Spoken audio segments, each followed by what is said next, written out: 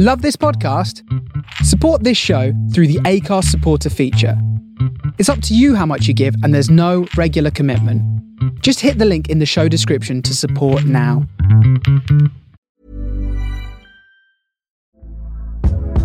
Hey there, it's Michelle Norris. I'm host of a podcast called Your Mama's Kitchen. When I travel, I'm usually looking for a way to find a taste of home when I'm not at home. And one of the things I love to do when I am at home is entertain. And Airbnb allows me to do that. When I was in California recently, I rented a house that had a great kitchen. And when we were sitting around the table, we were all thinking, we're in someone else's house. Someone could be in all of our homes as well. If you have a home, but you're not always at home, you have an Airbnb. Your home might be worth more than you think. Find out how much at airbnb.com/host. Even on a budget, quality is non-negotiable. That's why Quince is the place to score high-end essentials at 50 to 80% less than similar brands. Get your hands on buttery soft cashmere sweaters from just $60, Italian leather jackets, and so much more. And the best part about Quince, they exclusively partner with factories committed to safe, ethical, and responsible manufacturing. Elevate your style without the elevated price tag with Quince. Go to quince.com/upgrade for free shipping and 365-day returns.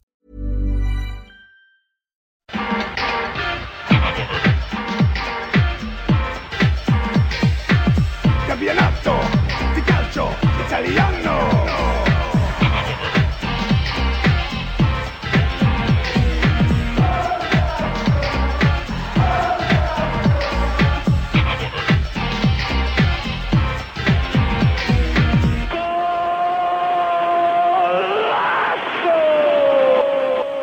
Hello, and welcome back to the Forza Italian Football Podcast. As ever, I'm your host, Connor Clancy, fresh back from Turin. I'm sweating, miserable, and not at all prepared for this podcast, but let's see how it goes.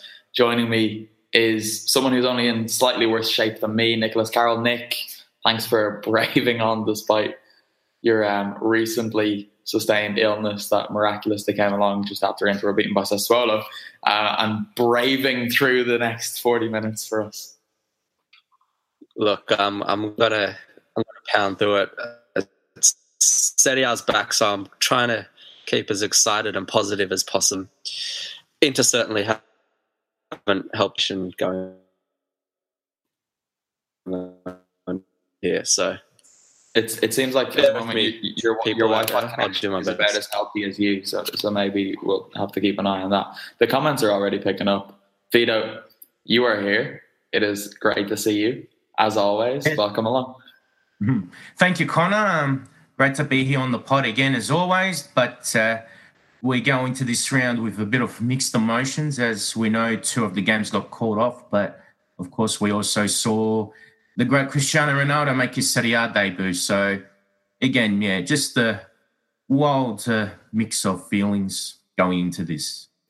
Yeah, of course, unfortunate circumstances dictated that not all 10 of the scheduled Serie A games could be played this weekend. Of course, the rearranged fixtures are for one is for sometime in September. The other is, I don't know, after Christmas or something stupid, because that's the way they're doing things. We do have a very special guest joining us. I'm not sure if he's ready to join us now. I think he's playing Pro Evo, but he will be joining us to discuss the first game. And we might as well go straight in, because this comment came in before we even went live. It was from CM Fox. Welcome along again.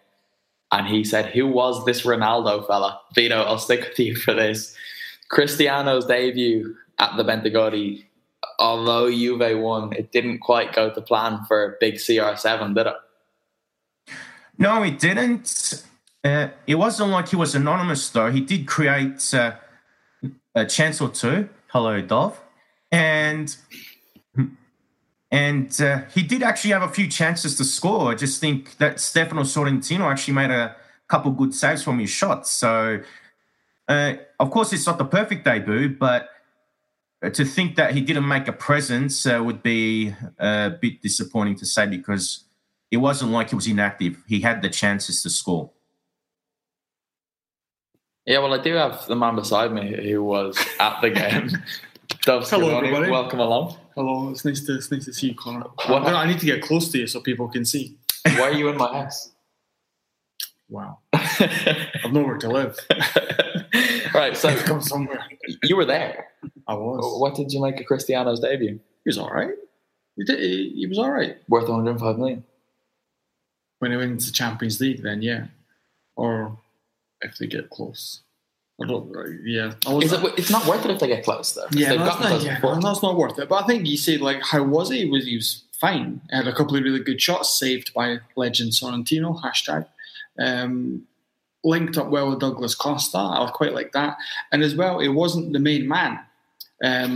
He was shifting about kind of with Douglas Costa and with Dybala, moving from kind of right to left and in the middle as well. So it's a bit different from kind of when it was at Real Madrid, where it was kind of all about him. Whereas with at Juventus, it was a bit more kind of about the kind of attacking line, more so than just him. Oh, I want to get to one of the comments that's come in there, because we've seen on social media that Cristiano Ronaldo and Paulo Dybala seem to have struck up a bit of a bromance. But it seemed on the pitch that his best relationship was with Douglas Costa. And we have a comment coming in from Cheyenne who says Dybala looked so lost on the field. We saw that, and we've heard Dybala struggles to play with Leo Messi at Argentina because he just feels like he's obliged to give the ball to him all the time. Can you see something like that? I don't think he was obliged to give the ball to him. I just think he couldn't get in the game. I thought the same thing, especially in the first half. It wasn't in it at all. I think it's kind of the different styles of play, because Ronaldo, Douglas Costa, Cuadrado, they're all really, really direct. Whereas I think Dybala's not as direct as those three guys. And when Juventus had the ball, they were kind of being more direct. They didn't really know where he was playing, what he was doing, because he's not a wide forward. He wants to play through the middle. So he doesn't know what to do, which is the problem. But it's the first game. Stuff like that will come, and if they're working on in training, then I wouldn't worry too much. Another one I want to get your perspective on, because you were there, is Leonardo Bonucci's return. How was he greeted by the supporters? I was kind of like, a lot of people have reported it was boos. It was a mixture of boos and cheers. It was about half and half, if I'm being perfectly honest. Even when he scored, it was, score. He didn't score, but he did score. We celebrated. Obviously, they were happy, but there were still kind of a few boos kicking about because it was Bonucci that scored.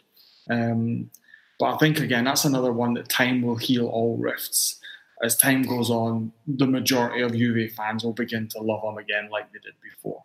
I think when I spoke to Adam Digby about it in the Juve podcast, he pretty much said the same thing. It's like now he's been shunted to the back of the queue and everything in terms of captaincy, in terms of relationship with the fans, but over time that will all come back again, because, as he said, and as I agree with, and probably everybody else does, he is like the ultimate Juventino. If you think of a player who's a Juve fan, you think Bonucci. Do you want to pick up that comment from Patrick Whelan there? Well, Kenny Miller, when he joined the Teddy Bears, that was him kind of like coming home to his spiritual home. Before, he was just on a journey. He was a lost little man. But how's this happened? I don't know. Elgo used to bring it to League One all the time. Now we're talking about the SPL. No one cares. Sorry, Paddy. We're going. Nobody cares about Serie A either. So you're not wrong. Well, look, those people do. People do. So CM Fox is the Verona fan. How was Serie B this weekend? You do hosting. I'm not the host. All right. Well, I'm happy for you to take the reins, and I'll just go in for a snooze if you want. Well, tell me what else you want to say. No, I'll throw it to Vito. Federico Bernardeschi, I think you usually join me in criticising him, but he popped up with a big goal. Looks like he's bulked up a bit over the summer as well. Is this a season where he's actually going to do something good with his career since joining Juve? I think he really needs to now, because, well, now with the signing of Ronaldo, they've bolstered the attack even more. So when Bernardeschi arrived, there was already enough depth, and now there's even more competition, so he's really got to shine. In saying that, before he got injured last season, Bernardeschi, he actually did have a good patch of form in which he looked like he was promising, scoring a few goals, providing a few. And I do believe in his talent. And, I think this is a good start for him. When I think about this performance, it reminds me of Inter versus Brescia in the 97-98 season. Inter won 2-1 on Ronaldo's debut, R9. But Alvaro Corba was the hero of that game. So I see a bit of parallels with that. This game was meant to be CR7's debut, but instead it was Bernardeschi that provided, he was the hero of the game. Yeah, I think we were all surprised when we saw that they had scored to see the goal scorer being Bernardeschi. Everyone was just kind of expecting it to be Cristiano. Nick, Miralem Pjanic is someone that we will probably talk about a little bit later in the podcast. I forgot to mention the competition, but we will get to the competition winner later on. He was quite important for them, as he always is. He just knocks the ball around quite nicely, keeps things ticking over for them. And are we even surprised by Pjanic doing this anymore, or is it a measure of how good he is at it that we don't even talk about it anymore? Yeah, I mean, you've pretty much, there's not really much to add from what you've already said. He's just that consistent kind of player. He's always providing in midfield. So, as you said, it almost is not warranted talking about him so often of the times, because he is that consistent player in the midfield. He's quality, and he'll no doubt be central to what looks like will be some kind of success this season in the domestic league. And it'll be interesting to see how he's able to develop a combination with Ronaldo, because that could, definitely develop into something special as well. Vito, CM Fox says Cristiano will score 12 goals max this season and he'll be back in Madrid by June. What do you think? I don't think it'd be anywhere as low as 12. If he was another 33, maybe, but we're talking about Cristiano Ronaldo. So if I really had to set numbers, I'd say minimum 20. We'll see how it goes. I saw this week that Luca Toni backed Gonzalo Higuain to outscore Cristiano Ronaldo in Serie A this season, and I kind of laughed it off, as everyone else did. But the more I think about it, Higuain knows how to score goals in Serie A, and I know Cristiano is a machine. You're going to disagree. Yeah, no, but the difference is how the two teams will play. One, you don't know how Milan are going to play, but it's pretty much going to be everything's going to be geared toward getting the ball to Higuain to score. Juventus didn't play like that. They had Mandzukic, Douglas Costa, Ronaldo, Dybala, Cuadrado. It's not all geared towards Ronaldo like it was at Real Madrid. So he probably won't score 50 goals. Then he'll certainly get into the high 20s. Yeah, you would he's Ronaldo. He's Cristiano Ronaldo. Yeah. Point to note has come in the comments. Ronaldo didn't even score on his debut for Real Madrid. He didn't, but he scored on his debut for Sporting. No, he did score on his debut for Real Madrid. Did he? So he's wrong. Podrick, it might be league debut, because Podrick Whelan, another FIF guy, did the stats. I think he scored on his debut for Sporting in the league, didn't score on his debut for Man United, but got an assist, and scored on his debut for Real Madrid in the league as well. So there you go. There you go. He made his debut, his real debut for Real Madrid in Dublin, of course. It was a friendly against Shamrock Rovers. It's not his real debut. Nick, you're sitting there quietly. Do you want to keep talking about Juve, or are you keen to move things on? Because I've got an idea. Hold on. What are you doing? Are you not going to talk about Stefano Sorrentino being pulled by the horrible Juventus team? Sorrentino was amazing. It was always amazing. They're like, what did they have? He had whiplash, a broken nose, and what was the other one? There was a bruised shoulder. They destroyed him. He's an old man. Exactly. He's getting on a wee bit. It needs to be taken care of, and they absolutely destroyed him. I think the bruised shoulder and whiplash was probably just from the number of saves. If he was still on, he wouldn't have won the game. I kind of agree. As soon as he went off, you knew what was happening, because he was the only thing stopping them. It was terrible. And then I think Dybala, did he not apologise on Instagram or Twitter or something, because he celebrated when he went off or something like that? Did he? Was doing something. No, he didn't celebrate. He did something. Can't remember what it was, and he had to apologise. What a little shit. Did you see, actually, speaking of how lovely Juve are, when who got the goal? It was Mandzukic got the goal when Sorrentino went down, wasn't it? He did. And Sorrentino was down getting treatment after being knocked out. And Juve were giving out that the goal wasn't allowed. No, because Chiellini celebrated. Chiellini was going off. He was, because it celebrated after the leg. I was like, it was over the line, so they all thought they had it. But obviously, it was given for a handball beforehand. It probably should have been given for breaking somebody's face beforehand as well. Any more things to add about Juve then?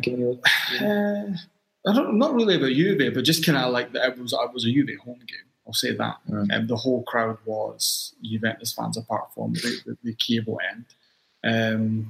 Another magnificent point about Serie A is that the Hellas Verona Ultras didn't allow Chievo to use their curva. That's why half the stadium or that curva was empty, because they couldn't come to an agreement. They have an agreement normally where the Hellas don't use Chievo's curva and vice versa. And they couldn't come to an agreement for a game which they would have sold out, which I think says a lot about Italian football, that they just can't get on. The Ronaldo effect. Right, well, Anything else? Since you're here, Dov, we do have a comment talking about Chievo, so All right, go on. we might as well dip into it. Jaccarini was amazing, although 11 Sports decided that he was Peter Zielinski for a couple of minutes there. They've had an absolute nightmare. It was about 10 minutes. It's the same today. They gave Torino that goal for about 10 minutes before a few people tweeted them. And then they decided to delete the tweet. Yeah, and not a good start for Serie A coverage. Yeah, but, or Dazn in Italy have had it as well. They're kind of the same thing. The online platform got it in Italy, and everybody's tweeting memes of kind of like, is it like 16-bit football? They're basically saying Dazn live and then tweeting like 16-bit football pictures because everybody's complaining about how terrible the reception and stuff is. So, yeah, the new Serie A providers are not having the best weekend all over the world. And Gary Bertels has popped up on co-coms, which... You love Gary Bertels, really. He might listen to the show to get some info. Stop listening, please, Gary, or just give us your job. No, you should listen. Keep downloading it. You don't have to listen. Is that all right? But Chievo, right? A lot of people were saying they're going to get relegated this season or not. Why? Because I know this looks like a couple. We're getting close. Because they never get relegated. Is this not the year? No, it's not this year. There's like Parma, Udinese, Cagliari. There's loads of other crap teams. But one thing I'll say, this year, Chievo have got a bench, which they've not had for a wee while. They've got players that they can bring on that are not worse than who's out in the park. Like they brought in Djordjevic and Joe Lobby. That's an option that Chievo haven't had for a wee while. So they'll be fine. They'll get to 40 points and then it'll be off to the beach. That's what we do every year. Or else they'll be struggling and bring back big Rolando Martin. No, he's at Cagliari getting relegated. Oh, of course. He ruined it for himself. He did, didn't he? So do you not like him anymore? No, I like him, but he should have just took it easy for a wee bit and he could come back, but he kind of get a job straight away. There you go. All right, we done with that game? We're done with that game. Are you going to leave us? I'm going to Amala. Okay. Right. We're not quite at Inter yet. We'll keep it tomorrow or yesterday's games before we move on. Lazio Napoli. I've noticed, right? Obviously, I went big on Napoli not finishing in the top four this season. I still stand by it. They won one game. Everyone needs to calm down. Lazio are also a team who aren't going to get top four, so it's not that big a deal. But I have seen a lot of Napoli fans get very defensive on Twitter since they won their opening game of the season. Congratulations. I don't want Napoli to do badly, but I still think they will. Nick, you are one of the ones who disagreed with me before the season started about Napoli's chances. Are you one of these people who's now gone mental because they won a match? God, don't you sound dirty about Napoli winning? My goodness. I thought, look, in the circumstances, they played Lazio, who we know is a very solid team. And I thought for Carlo Ancelotti's first game in charge in the Serie A, it was a very good showing. I'm not exactly sure what comments you're referring to. I haven't seen them myself. But for me, I think the excitement more comes in the fact that there is so much improvement in that team, yet they were still able to get the win. Like you could almost see them coming into this match and losing or drawing because it was the first game, weren't sure how it was going to work in midfield. And to be fair, it didn't necessarily work that great in midfield with the whole Marek Hamsik Jorginho situation, which we spoke about last week. I still think that's going to be a major issue going forward, how they deal with that. But look, they started really slow, Napoli, but they grew into the match and they came from behind, so they had the mental strength. And I just think I don't think we should get ahead of ourselves. I'm not going to be saying they're going to be challenging for the title again or anything like that. But look, for a first game against a solid opposition, there's a lot there to be positive about, and I think that's fine for Napoli fans to do so. So I'm not going to, I think I did tweet that I did think a few people like yourself were a bit quick to kind of throw them away for the season, but I think they're still top four, and we'll see how they go. They can only improve from that performance, in my opinion. I wasn't aware that you had tweeted that too, you little snake. I was going to tag you, but I thought, no, it's too direct. It would have been better. It's a bit cowardly otherwise, isn't it? I'm a nice guy. I don't like to pick on people. Your tweet isn't the one I was referring to. I'll send you a link later. Vito, Nick said the word solid a lot in relation to Lazio, and Lazio exposed Napoli as being anything but on that opening goal, because Napoli just decided that they would let all of their defenders run to one point of the box, and Ciro Immobile just had to turn around, and he had the freedom of the Stadio Olimpico in front of him. That was brilliant. Brilliant in its comedic value, or what? It was like a planned move. I feel like they'd rehearsed that or something. See, a lot of people have been praising Immobile for the turn, but if he did anything other than turn around, he's an idiot, because all of the Napoli defence were on that corner of the box. And then, it was unbelievable. I felt a bit bad for Koulibaly because he looked like he should have been there, and then everyone else was just following him. But is this a problem that needs to be addressed? Because their defence looked pretty assured under Sarri, and now Ancelotti's come in. Is it just a one-off?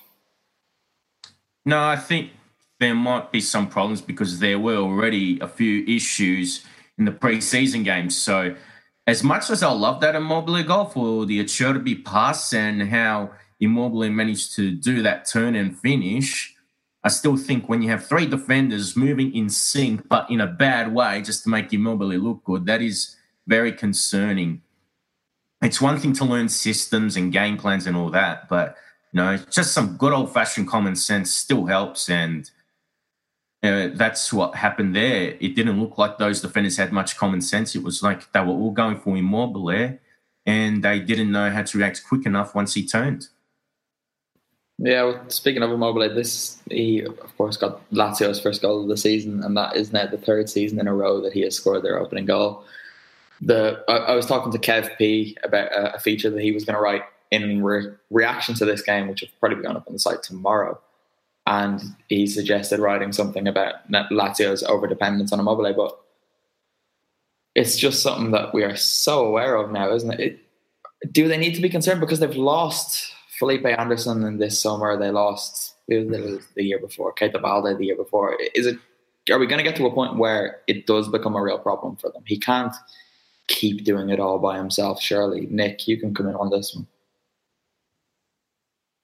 I don't think it's as serious problem as it's possibly made out to be, as you stated there. I think they've shown enough with the players around him, Luis Alberto, and they've still got obviously Milinkovic-Savic. So there's those players that can step in. They probably don't have the depth, as you alluded to there, with the likes of Felipe Anderson gone. But it's hard. Yeah, when a player like that's at a team like Napoli, Lazio, they're never going to have those. They're not going to have this superstar, Cristiano Ronaldo. So it's, of course, there are going to be those players that are crucial to their results and their success. So, yes, he's crucial, but I don't think it's necessarily an over-reliance. All right, I'm not going to lie. I'm just looking down the run order, and I can see what game's coming up next. So I'm happy to move on from this one. Vito, have you any final words on Lazio Napoli before you move on to the fun? Well, as Nick mentioned before, they do have Luis Alberto and Milinkovic-Savic, but those two had rather disappointing games, to be honest. I thought Luis Alberto had a shot or two that could not hit the target properly. It was rather wayward. And if this game was anything to go by, anyone who was interested in buying Milinkovic-Savic has so far saved their money and dodged the bullet, because these are the kind of games Milinkovic-Savic has to perform in, and he was rather disappointing. I didn't see him create enough assists for Immobile or get into scoring positions himself. So he's got to really improve and really justify the hype that's out there, or the price tag that Claudio Lotito has put on him. Yeah, I'm quite intrigued to see how he performs this season, because obviously you don't know if he wanted to stay or if he was trying to push for the move himself as well. And we've compared him to Paul Pogba and stuff on the podcast before. He definitely does have the ability, but it will be interesting to see how he performs this season. Nick,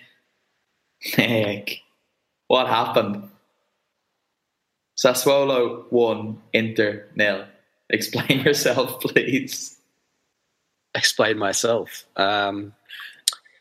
Sassuolo are just amazing, to be honest. You're right.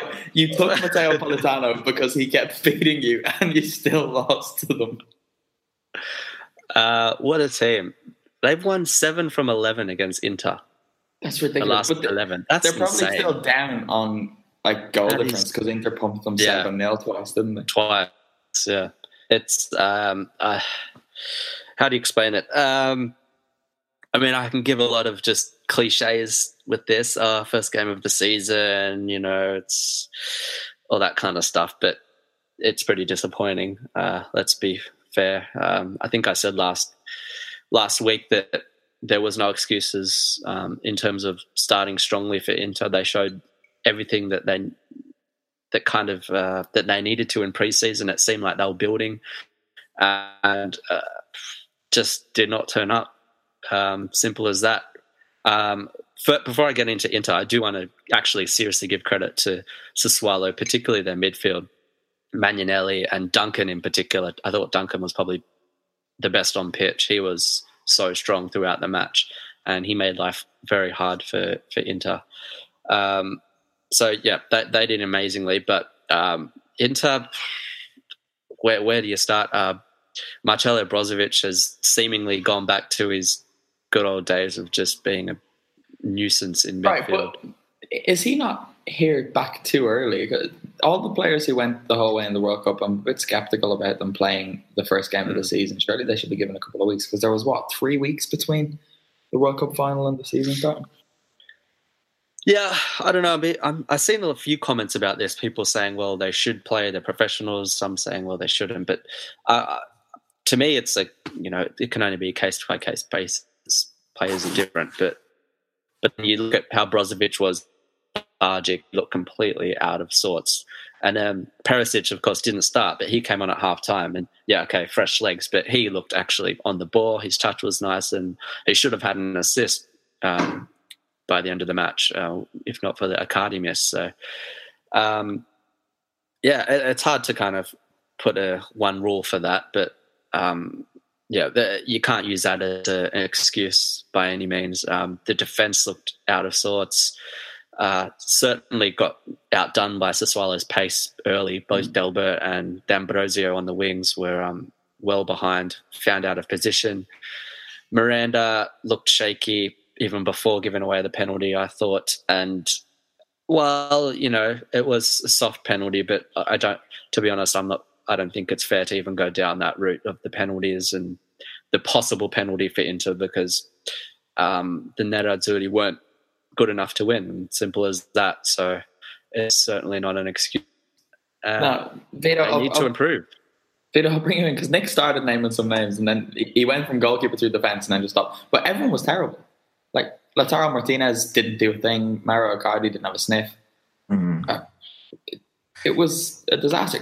Is it too easy to just put it down to a slow start, first game of the season, blah, blah, blah? Because it's not as if they've got a new coach coming in and everyone's new. A lot of those players were there last year. Spalletti knows a lot of them quite well. Even one of the new guys who came in, I know Nangolan didn't play, but he knows these players. Inter in general just looked like they were still on holidays. And looking at the game, if nobody knew about these teams before, one would have thought that Sassuolo were the Giants and that Inter were the Minnows. Inter only really looked like a threat when they were attacking in the last 10 to 15 minutes of the game. So collectively it was very poor. And if we got to single out individuals, well, Martinez, I don't think he had the proper service. And also the role he played in. So he had his moments, but couldn't really do much. Politano, he had about 2 shots, and that was probably about it from him. But as bad as Brozovic was, Vecino, he wasn't that much better either. They look like, again, they need a proper conductor in midfield, not just defensive types or box-to-box types.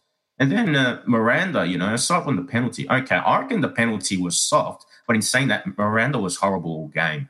I would rather see Skriniar and De Vrij together than De Vrij playing with Miranda. So hopefully moving forward, Miranda gets phased out of that defence because I can't really see what he's going to really offer Inter in the long term. Nick, one of the comments that's come in, I'm just going to present it to you with no further comment and you can take it from there. Spalletti only understands shithousing. He has proper ballers in the team, but still wants to cross the ball to Icardi for 90 minutes.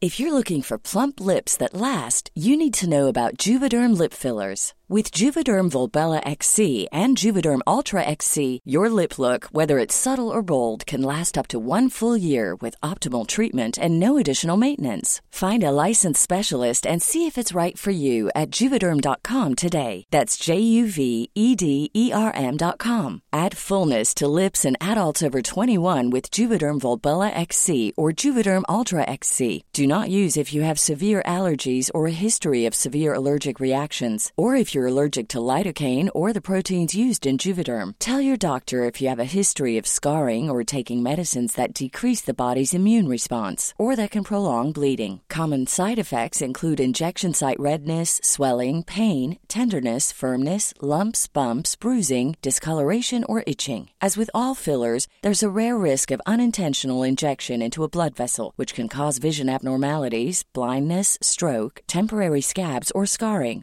For full, important safety information, visit Juvederm.com. I'm Sandra, and I'm just the professional your small business was looking for. But you didn't hire me because you didn't use LinkedIn Jobs. LinkedIn has professionals you can't find anywhere else, including those who aren't actively looking for a new job, but might be open to the perfect role, like me.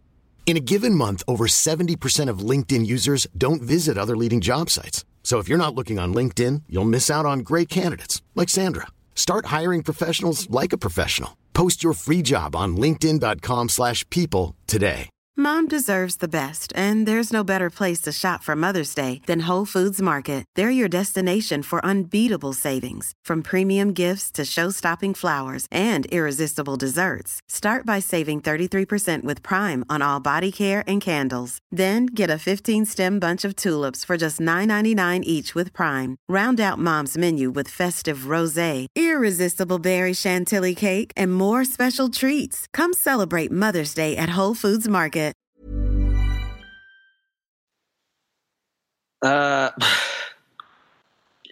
Yeah. I mean, I'll admit I got a bit frustrated with that, particularly towards the end when Inter was chasing. There was a bit of that, just kind of heaping it into the box. It seemed like they were panicking, and I guess that goes back to mindset and confidence.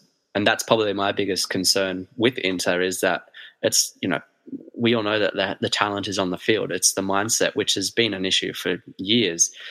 It's the fact that, Juve went behind, they fought back. Napoli went behind, they fought back. Inter has had this lack of mental strength over the seasons, and it's that's the concern. It's not the result. It's the fact that they weren't giving everything to get that result at the end. It didn't seem like the passion or the want was there at all, and I think that's why Inter fans get more annoyed more than losing these kind of games. It's the fact that the players just don't seem to be giving it their all. So, maybe it's just it'll be a wake up call, and we'll see a different Inter next week. But I don't want to be too harsh, because you had Politano on the right there, and you guys said he barely got any service, and I thought he was actually one of the more promising when he did get the ball. It was rarely, but I think there are promising signs there. When Perisic came on, he was straight away starting to find space on the left, and Martinez, of course, he's going to need to learn that position if he is going to play in behind Icardi, and he's going to have to build the combinations. So there's three aspects to the attack which was lacking, which will develop. So, hopefully it will develop beyond crossing it into Icardi, but it seemed like when all else fails, when nothing else is working, that's what they revert back to. Nick, the problem to all of your defensive woes is not Milan Skriniar. It's not Miranda. It's not Stefan de Vrij. It's big Andrea Ranocchia. Bring back Yuto Nagatomo, get Ranocchia into the team, find someone else who you've shipped off, and just let them have a bit of fun. You know what? Watching Delbert in the first half, I was I was dreaming of the good old days of Nagatomo, just wandering down the left flank. Good times. I took it on the chin about my Napoli prediction earlier and the fact that they won today. Well, I didn't really, but given that, given I allowed you to insult me for it, I'm gonna remind you all of who I said were my ones to watch for this season on last week's pod. Do you remember? Sassuolo? Sassuolo, exactly, yeah. Good man. But if Vito listens, this is why he comes on. He's reliable, he pays attention. I listen to Vito. Yes, I switch. I barely even know what you say, Connor. It's Irish accent. I don't understand either of you either, so that's fine. Right. Does anyone, Vito, you've been sitting quietly while Nick cried into the microphone there. Have you anything to add on this game? I think it's fair that we do praise Sassuolo. As I said, if nobody had watched Serie A before, one would have thought Sassuolo were the Giants. And Roberto De Zerbi, he's coaching Sassuolo now after coaching Benevento last season. And although it's early days, it goes to show that with some decent players to work with, it looks like his game plan is coming to fruition. We can see that possession-based philosophy, that sort of Guardiola influence there.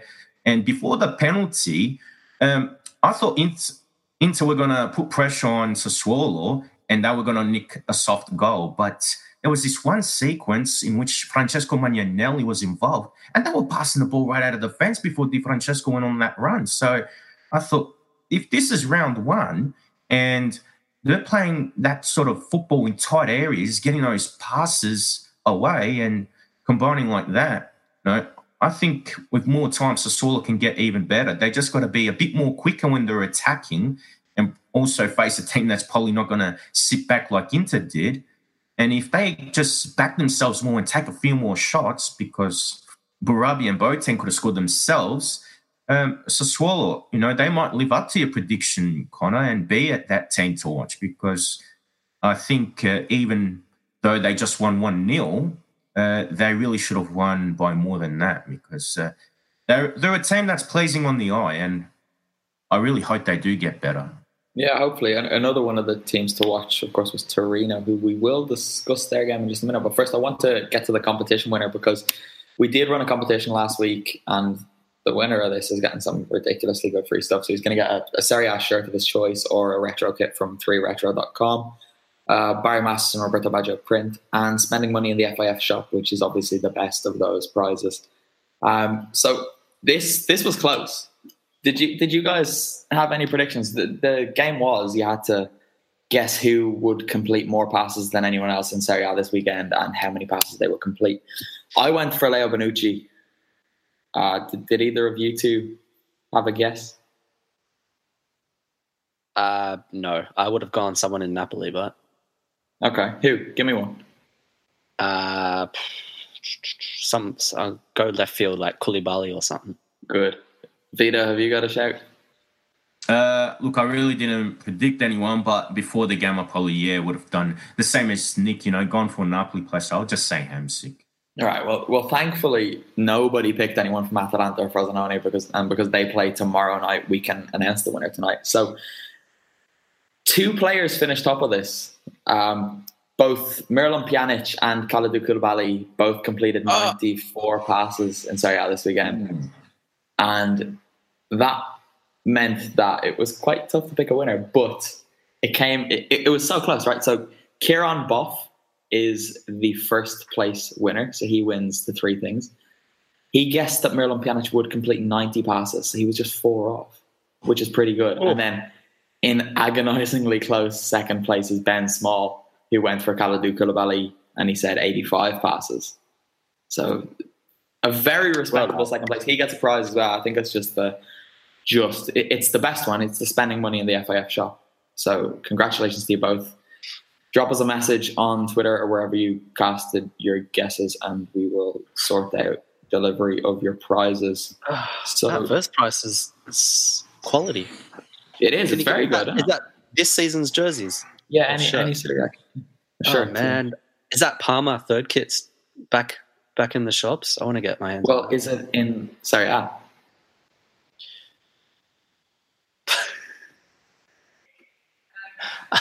My point was they sold out. Just gonna let that sit there silently for a couple of seconds. It's a good kit, anyway. Yeah, to be fair, Parma have smashed it this year. The yellow and blue hoops returning for the second, and then that third kit is glorious. But Speaking of kits, the Atalanta away one's no bad. It is no bad, Nick. Inter have some good ones. Sorry.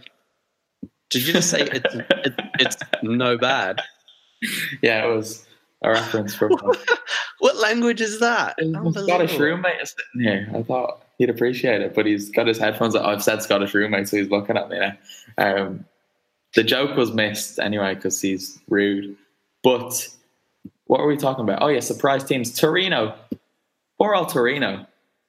I made the trip to the Stadio Olimpico today to watch them against Roma. And they were pretty good, to be honest with you. It was a pretty slow start. And Roma kind of dominated the first 15 minutes or so, but didn't actually do anything for their dominance. And then after that, it was probably still Roma, but Torino actually looked like they were trying to do something themselves. So they were sitting back and then trying to counter-attack. And then second half started and Iago Falque scored, or at least he thought he had. Everyone went mental. Fans chanted Falque's name about 75 times. It was brilliant. And then after about 3 minutes, the goal was ruled out for offside because Ola Aina, who had come on, was just offside. It was a correct decision, but it was narrow. And then after that, Toro seemed to realise that they could actually get at Roma, and then the game opened up and it was quite enjoyable. First half wasn't the best. Second half very much was. And just when it looked like Torino were going to get out of there with a point at least, Justin Kluivert worked a bit of magic down the right wing, put in a cross, and Edin Dzeko scored what was... I don't know if you guys have seen this because of the time that it was played at, but Edin Dzeko scored a beautiful goal. I got a bit carried away in my post-match video on Facebook and said it's an early contender for goal of the season. Obviously, it's one of the first goals scored. So it's the best goal I've seen this season, guys. I'm willing to stick with that. But my God, that was brilliant. And it's hard not to feel sorry for Torino because they didn't deserve to lose that game. Not quite so sure if they deserve to win it, but I'm not so sure Roma did either. So if I was to give the 3 points to anyone based on the performances, I'd probably go with Torino. Nick, you've unmuted your mic. Do you want to add something? Oh, I was just keen to ask you some questions about this because I'd picked Torino last week as my kind of one to watch. And I was keen to see what Walter Mazzarri had done with this team. I'll tell you what he did, Nick. I'll tell you what he did. Tell me what he went mental. He went absolutely mental and got sent off. I did see this on Twitter. It was good. Wow. It was really because there was an attack and Belotti had a shot and was saved and it was parried out and Falque was going to just head it home. And there seemed to be a bit of a push on him. I was the press box was kind of down the far end of the ground there, so it was difficult to spot. And they didn't show any replays, but it looked like they had a real shout for a penalty. And Mazzarri lost his shit. He was going mad. He was nearly on the pitch. It was like we just asked Vito could Genoa win the Scudetto and then just let him loose on a pitch. That's what Mazzarri was doing. It went on for about 5 minutes and then the ball went out the other end eventually. Sirigu had the ball in his hand and you could see him working out if he should just kick it out, so then the ref would go look at VAR. But then the ref said he wasn't going to look at VAR, whatever happened. So the ball went out of play eventually and the referee came over to Mazzarri and Mazzarri was still losing it. Absolutely losing it. And then he just got sent off, which was kind of disappointing because I was looking forward to keeping an eye on that. But to answer your actual question, Nick, it's 3-5-2. It's very much what you'd expect from Torino over the last few years. Falque and Belotti were up top together. You would imagine that they could do a slight reshuffling there. I don't know. Maybe mimic what Gasperini has done with the 3-4-1-2, 3-4-2-1, whatever it is. Because with Zaza coming in now, they've got a real strike partner for Belotti, which is kind of weird to think that Italy's first choice starting two could be playing for Torino again, given that Immobile and Belotti were there a couple of years ago. But yeah, it's more of the same from Torino. They do look like they're quite exciting, though, and they might actually be a fun team to watch. They like to play on the counter-attack. I'm not sure if that was just because they were against a good team, but they're effective at it, so you don't see why they wouldn't continue that. Roberto Soriano, by the way, came on towards the end, and he looked like a really good addition. He got the ball at one point. The Torino fans were just urging him to knock it into the box, and he was being swarmed by a couple of Roma players, and he just a quick drag and a flick back, and he had beaten the three of them, and everyone's like, "Oh, this guy's a player." Yeah, well, that's the thing, because we've kind of missed him for the last couple of years, so forgot what he was actually capable of. And he is quite a tidy footballer, and I think he'll fit in quite well in that midfield. But if they go with a midfield three and him, Thomas Rincon and Daniele Baselli, that's not bad. They do look like a team who could easily finish top 10, and who knows, if things fall their way, they could easily be challenging for the Europa League places with Atalanta, maybe Sampdoria, Fiorentina, possibly Inter, those second-tier teams that won't be challenging for the Champions League. Nick, I'm sorry. Does anyone else want to ask me anything else about this game? I mean, they've always had that, not the game particularly, but just with Torino quickly, we've always seen they've had that attacking ability the last few seasons, but it's been beyond that when they lose the ball. They just haven't looked a solid outfit, particularly in defence, and teams at times will just run through them. So if they can build that, and from the sound of it, they did an all right job last night. If they can actually be a solid outfit, those 11 players, which I think Mazzarri tries to build in his teams, they could really do well. I'm really expecting some big things. Yeah, well, to be fair, they were solid today. Roma hit the post, 3 times, I think it was, but that makes it seem like they carved out all these chances. But Dzeko and Kolarov hit the post in the first half from really tight angles, which shows they were only getting in at angles that were improbable for them to score. Like if Kolarov and Dzeko scored their chances, Sirigu would have been seriously to blame. So they had it all worked out. They did quite well. They were forced into some substitutions through injury. Aina came on for Di Silvestri, I think it was. I can't remember who went off in the second half, but I think it was a defensive player again. And it was just more of the same. He seems to have them properly well drilled. Of course, he was there last season as well, so the players know him. And when Zaza and Soriano come into this team, maybe they are given a little bit more freedom with the ball. One thing that they were lacking was like a really good decision maker when it got to the final third, because Falque was quite wasteful. We know Jajic can be wasteful as well. Belotti was making runs and just not getting picked out, and he was getting frustrated at times as well. But I think it could be a good season for Torino. They're definitely going to be worth watching either way, because it'll be fun, especially if Mazzarri loses his head every week. Parma Udinese. We'll go through this quickly. Parma went 2-0 up. Everyone thought it was the 90s again. And I was ready to come on here and lash into Udinese, to be honest with you. But they came back, Vito. Udinese stole a point. Yeah. Well, I think a lot of people would have thought Parma winning 2-0, start the return to Serie A in a positive manner, but Udinese managed to turn that game around. DePaul got the penalty, and then Seko Fofana scored a good goal. So very positive for Udinese, but I still got the knives out for Gianpaolo Pozzo and Julio Velasquez. So still got to see if they can actually do something, or if they're just going to welter away or just battle along. Yeah, it would be. Nick, do you want to? I was just going to say good result for all the teams that are possibly going to be fighting for relegation, other than Chievo, and Cagliari, to be fair. Yeah, so Chievo conceded more than any other team. There you go. He can't hear you. Awful team. He can't hear you. They'll be going down. He's just, I feel sorry. He's sitting over there so peacefully. He has no idea what you're saying right now. I'll tell him. While you've mentioned the relegation, right? Spal beat Bologna 1-0. We didn't talk a touch about Bologna last week, but they were awful last year. And they could be in trouble this season, especially after losing to Spal. It's a bit of a derby there. And should we fear for them? Is that the right? Because they're not great. The reason I would fear for Bologna is only just the quality of the individuals. Inzaghi, Super Pippo Inzaghi, he managed to go down to Venezia in Serie C, work his way back up, got the job at Bologna. And I do think it's early days, but it's really a matter of the players trying to adapt to the way he coaches, or if he can really cut it out in Serie A. So it'll be interesting to see how they go.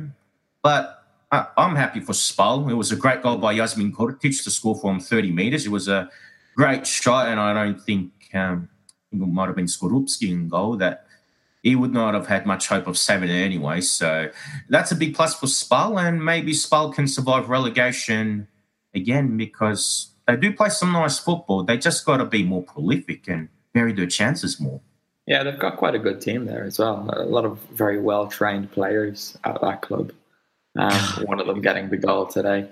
But Nick, are you going to be throwing your support behind Cagliari this season, because they are probably the closest thing to a Southern team, given their profile? No. That's not how it works. Not how it works. Sicily and Sardinia don't count, unfortunately. Sicily should count. It doesn't. You ask a Sicilian if they're from the south of Italy. All right, well, they're not from the north, so they're one of the outsiders. Yeah, well, there's the north, there's the south, and then there's the islanders. Oh, so you're just a southern boy. You're not backing all the outsiders. I mean, look, I'm happy for them to do well. I'm just saying they're not a part of my kind of, heritage, let's say. So, right, well, look, all the best, but I'm all about Serie B this season. Are you just going to shout random club names again this week? Yeah. Crotone. my weekly Crotone shout. All the best, boys, for a big season. There's another one. We'll see you next. There's another one. They wear black and red. Oh, he's not doing it. Okay, fine. Yeah, well, Cagliari lost 2-0 to Empoli, who just came up. Vito, Empoli looked quite all right in attack, didn't they? They did. Well, obviously, getting the 2 goals is a big plus. And when they were in Serie A last time, I think they made a bad choice in coach by getting Martuscello and also hiring, and also still relying on Massimo Maccarone for goals. But now the club looks rejuvenated. Aurelio Andreazzoli has done a good job with them to get them back into Serie A, and it looks like they'll maintain the attacking philosophies that were there under Sarri and Giampaolo. So I back them to survive relegation. I think they've got the right football philosophy and they know how to recruit players well. So I think this will be a good way to build the season. Someone's having a go at us here. Empoli, Sassuolo, Fiorentina are the hipster teams this year. I've already thrown my support behind Sassuolo. You've thrown it behind Empoli. And I think you're on board with Fiorentina as well. And someone says Bologna with no Verdi equals relegation. And then Aaron Holland comes in and says Bologna with Destro equals glorious. Because Destro, I love you, Destro. He's not very good though, Aaron, is he? I'm sorry. But, right, that's all really, because Atalanta Frosinone is tomorrow night. I will be there, thankfully. Back in Bergamo, I'll be happy. Milan, Genoa, and Samp Fiorentina were the postponed games because of the tragedy down in Genoa. Yeah, guys, I think we've come to the end. I don't know how long we've been going for, but it's considerably shorter than last week's, thankfully. We're probably coming in about 50-ish minutes, which is good going. So 50. Be sure to follow us on Facebook, Twitter, Instagram. What are we? Facebook and Instagram at Forza Italian Football, Twitter at Serie A FFC. Go onto the website, ForzaItalianFootball.com. You can see all of our match coverage from the stadiums and from Australian bedrooms. We've been doing videos before and after matches and reports, player ratings, everything you need to keep up with Italian football. We've got it covered. News, podcasts, videos, the lot. Nick, let people know where they can find you on the internet. On Facebook and Twitter, and that's about it. Otherwise, I look forward to Napoli against Atalanta A+ next week. What? Oh, just a reference to my comment last week. So Napoli-Milan next week, or after the ex-Atalanta contingent in AC Milan. I had called them Atalanta A+. I thought we agreed that Atalanta were Atalanta A+. Spal were Atalanta B and Milan were the reserves or something. Come on. Nick, you're an Inter fan. Nick, you need to behave yourself. Vito, where can people get your stuff on Twitter, Instagram, the rest? Well, on Facebook, check out my fan page, which is just my name, Vito Doria. Otherwise, go to Instagram and Twitter, and the handle is the same for both of them, Vito C. Doria. Nice one. I'm on Twitter and Instagram at Conjay Clancy, and I get harassed by Nicholas Carroll on Facebook as well. I do have a page that you can like. It's just my name. Look it up and you'll find it, and give it a like and read my stuff. It's Conculture. Conculture. Good old days. You've reminded me about something, actually. I need to discuss with the boss man about Conculture. But yes, right. So That is it for this week, guys. Thank you, as ever, for keeping us going in the comments. You were here before us, which is good. And we will be back same time again next week. I might be doing it from somewhere in Genoa because I think I'm off to... Who are Genoa playing next week? Genoa Empoli. I think I'm off to that, which will be quite fun. Vito, will see Empoli put a few past your boys. Right. I'm going to end it on that before Vito kicks off. Right, say goodbye, guys. All that's left for me to say is ciao for now. Ciao, ciao.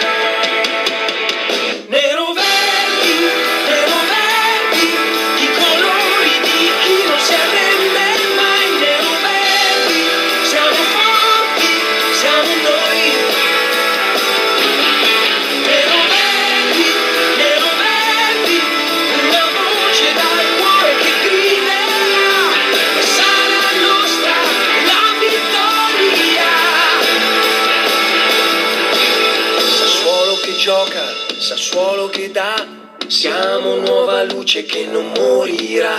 Il Sassuolo ci crede e nessuno potrà toglierci la grinta per puntare più in là.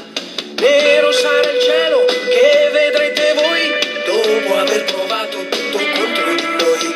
Verde la speranza di restare su, perché se il gioco è duro noi colpiamo di più. Nero verdi, nero verdi, i colori di chi non si arrende mai. Nero verdi, siamo forti, siamo noi.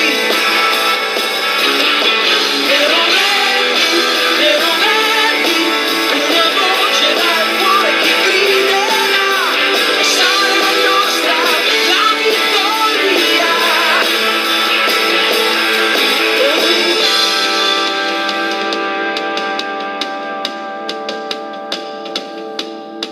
E se vi credete forti abbastanza, vi dimostreremo chi è che comanda. Con noi qui davanti non passa nessuno, noi siamo il Sassuolo, il numero 1.